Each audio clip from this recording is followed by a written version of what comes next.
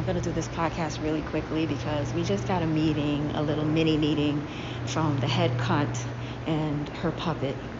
And basically, a lot of rules have been changing. But here's the thing that I have to complain about on this freaking podcast today. I want to understand, why is it when you have certain forms of management and supervisory, right? I don't understand why there has to be so much hostility when you're just relaying like changes at the workplace. Like, this lady is so combative and so mean and angry all the time.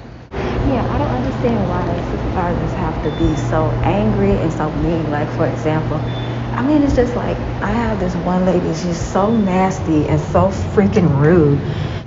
It's so sad how we have to deal with these angry coworkers and angry supervisors. That's the worst to have to deal with. It's one thing to have to deal with angry coworkers, than to have to deal with angry supervisors that are over you and can basically lie on you and do whatever they want. Anyway, that's basically all this podcast is about, and I'm gonna freaking transfer out as soon as I possibly can. Thanks for listening to my podcast. I'll be back next week.